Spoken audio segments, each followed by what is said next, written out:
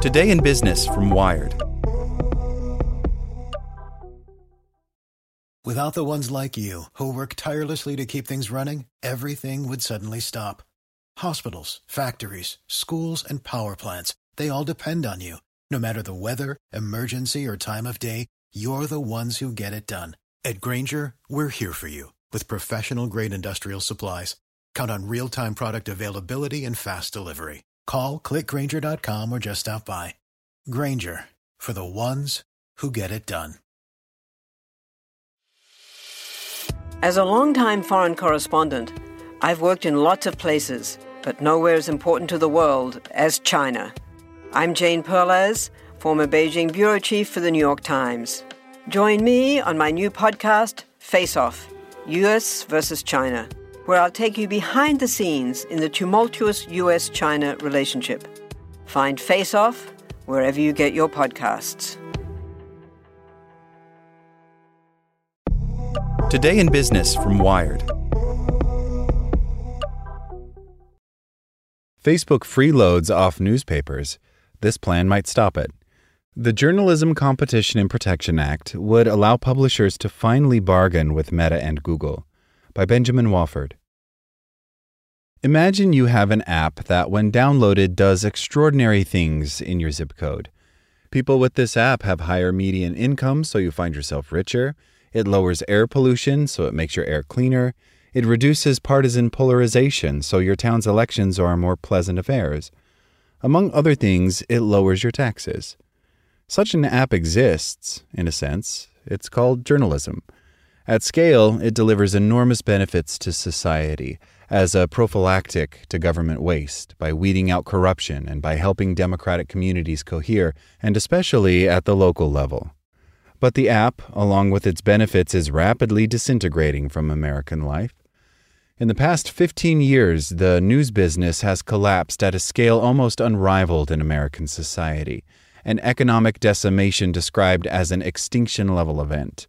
Between 2005 and 2021, advertising revenue for newspapers fell 80%, from about $50 billion to $9.6 billion. During roughly the same period as the U.S. population grew substantially, the number of newspaper reporters fell by more than half, from 71,000 to 31,000. Regional and local news publishers are at the heart of this bloodbath, shuttering or gutting at gobsmacking rates. By 2025, the U.S. is on pace to lose a third of the number of newspapers it had in 2005. For these news publishers and many others, time is running out. Recently, an intriguing policy experiment began that would do something to staunch the bleeding.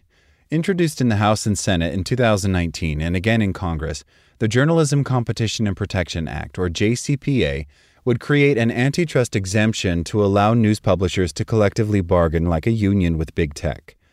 The final goal is to cajole massive platforms into paying for news, meaning sharing revenue in exchange for the right to host news content, thus transferring hundreds of millions of dollars or more to regional and local news publishers. The proposal has key backing from tech reformers, antitrust advocates, media analysts, and even some big tech giants like Microsoft. It's also supported by hundreds of small news publishers who call it a desperately needed lifeline that would allow small news publishers to level the playing field. It's also bipartisan, with a slate of Democrat and Republican co-sponsors in both chambers of Congress. Recently, the legislation surprised observers by clearing a key hurdle in the Senate, moving it closer to what congressional aides hope is a window for passage during the lame duck session after this fall's midterms. But JCPA also has bipartisan critics, from tech libertarians to progressive open internet advocates. Google and Facebook, the companies which JCPA most directly targets, are vehemently opposed to a legal requirement to pay for news. Crucially, the proposal has a key proof point: Australia, where a version of the collective bargaining experiment has been playing out since 2001. There, Facebook opposed the measure so aggressively that it temporarily wiped the news entirely from Australian Facebook, a hardball attempt to make Australians think twice before making Facebook pay up. What happened next, though, was telling. The Australian measure passed, and Google and Facebook did indeed pay up, remunerating Australian news companies for hundreds of millions of dollars. The news experiment down under has spurred legislatures worldwide to adopt a version of their own. An EU directive has Google forging similar agreements, most recently with France, momentum that advocates say is making Google and Facebook nervous. Google and Facebook don't want to start a precedent where they have to pay for content, says Mike Davis, director of the Internet Accountability Project, a conservative think tank that has joined liberals in Washington in pushing for antitrust reforms that would curtail big tech. This is small potatoes for them. It's a couple $1 billion, right? But it's life or death for your hometown newspaper. The architects of the JCPA are motivated by a single fiery accusation. Google and Facebook are free-riding off the news. It's this free-riding, advocates contend, that perhaps more than any other factor has driven journalism into financial collapse. In the decade or so after the Great Recession, the blame for newsrooms' decline was attributed broadly to the Internet. And like encyclopedias, traditional journalism was dinged for failing to adapt to technological change. But by the end of the 2010s, a new argument had coalesced from media scholars and economists. Google and Facebook were the real culprits. Alongside an extensive white paper from the News Media Alliance, the influential antitrust thinker Matt Stoller might be where this school's clearest explanation comes from. A confluence of factors, Stoller argues, disguised what was really causing journalism's collapse. The argument makes three basic points. First, news is extremely valuable to Google and Facebook. The snippets, links, and excerpts of news they display keep users engaged with a stream of novel content. In the social media factory that sells your engagement to advertisers, the news has become an essential commodity input. What timber is to home construction, what steel is to shipbuilding, to use the metaphor of Microsoft President Brad Smith, one of the biggest backers of the collective bargaining concept. Second, unlike other types of content, such as music and video streaming, terrestrial radio stations, and movie theater chains where platforms pay creators for the economic value their creations provide, Google and Facebook don't pay to host news. They don't have to, thanks to a pivotal copyright decision that ruled in Google's favor way back in 2007. We would never expect a platform to stream movies without paying a film's creators, Representative David Cicilline, JCPA's main sponsor in the House, said in August. Google and Facebook, he added, are seizing news content to enrich their platforms but never pay for the labor and investment required to report the news. Disclosure, this past summer I interned at the House Antitrust Subcommittee, which is chaired by Cicilline. Third, JCPA's proponents emphasize that news publishers are fundamentally adversarial competitors with Google and Facebook. Although the two tribes are deeply symbiotic, note the share button alongside this article, they also at bottom compete for the same resource, your time, that they must sell to the same limited pool of advertisers. Throughout the 2010s, just as Google and Facebook were devouring a gargantuan share of the world's advertising revenue, news publishers began watching their advertising revenues crumble. Adding these together, advocates allege that platform giants are drinking journalism's milkshake, using the very content newsrooms produce to lure away their own advertisers. Describing a massive free-riding problem, News Corp's general counsel said in 2019 that Google and Facebook deploy our highly engaging news content to target our audiences, then turn around and sell this audience engagement to digital advertisers, siphoning away the overwhelming majority of ad revenue without making any investment in the production of the news. Media executives have seethed at a business model that has virtually zero content creation cost but gets the bulk of the revenue, billions of dollars, as Stoller puts it, some of which used to go to finance journalism but now goes to private jets in Palo Alto. Why can't publishers just refuse to allow Google or Facebook to post its news links unless they paid up? Because such horizontal coordination is considered price fixing under antitrust laws. The JCPA, however, creates an 8-year window for qualifying news companies to legally negotiate with massive online platforms. If negotiations fail, an arbitration process will fast-track an agreement on a fair price for news.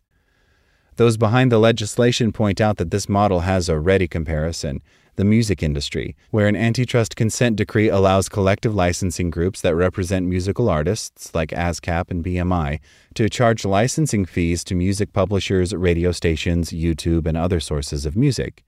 That model already exists, one congressional aide explained, who spoke to Wired anonymously to discuss key details of the bill. It's not perfect, but it works. For their part, Google and Facebook have long claimed that they do effectively pay for news. First, through the traffic they direct to news sites, and second, through limited subsidy programs like the Meta Journalism Project and Google News Initiative. News publishers fiercely contest these claims, noting that Google has devised clever ways to keep the majority of users inside its walled garden. In any case, most publishers think the platform's efforts are no substitute for billions of dollars in lost ad revenue and the power of opaque algorithms, which is why revenue has plummeted despite an overall increase in web visitors to the top 50 American news publications. In a twist, another criticism has come from some left-of-center tech activists acting in unison with traditional conservatives in the tech lobby. A public letter, signed by entities as wide-ranging as the Computer and Communications Industry Association, Public Knowledge, and the Wikimedia Foundation, raises several of the most common arguments. One is the prospect that paid content amounts to a so-called link tax, atrophying the connective tissue that makes the web run freely. Another is that only the largest media companies will wrest money from big tech, with smaller publishers left in the cold, and that the money might go to CEO salaries instead of hiring journalists. And they warn that making Google and Facebook pay for news will complicate their efforts to moderate content. By and large, JCPA's defenders have answered these critiques. A quick scan of Twitter shows the debate can get feisty. To address concerns that money would be diverted to boardrooms, congressional staff say they are working toward including a mandatory use provision, requiring newsrooms to invest a large percentage of settlement money toward hiring journalists. And a key amendment, securing the support of Senator Ted Cruz, would take content moderation off the table, meaning negotiations would be only about the price for the news the platforms want to use.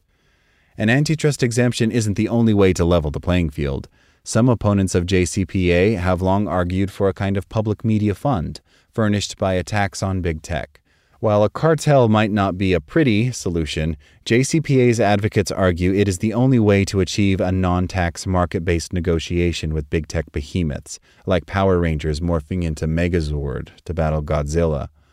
Perhaps the most compelling response to these concerns come from a single source, Australia. Their advocates point out many of these opponents once made these same warnings, yet the country's experiment is showing early signs of success. Outlets throughout Australia are hiring new reporters, writes the authors of a new report, including The Guardian, which added 50 journalists. The agreements brought in more money than expected, $140 million, including 24 smaller media entities. As Davis told Wired, Australia is a resounding success. The Australian agreement isn't perfect. Some newsrooms were left out in the agreement, and negotiations are murky to the public because both sides used non-disclosure agreements. Government officials say they are working to tweak the law. But then there's a new kind of problem in Australia, one that journalism professors have been teaching students how to navigate and one policymakers want to keep in mind. Suddenly, they say, there are too many job openings in journalism to fill.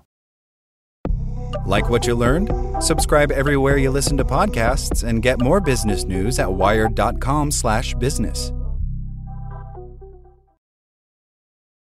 For the ones who work hard to ensure their crew can always go the extra mile, and the ones who get in early so everyone can go home on time, there's Grainger, offering professional-grade supplies backed by product experts so you can quickly and easily find what you need. Plus, you can count on access to a committed team ready to go the extra mile for you. Call, click Grainger.com, or just stop by. Grainger, for the ones who get it done.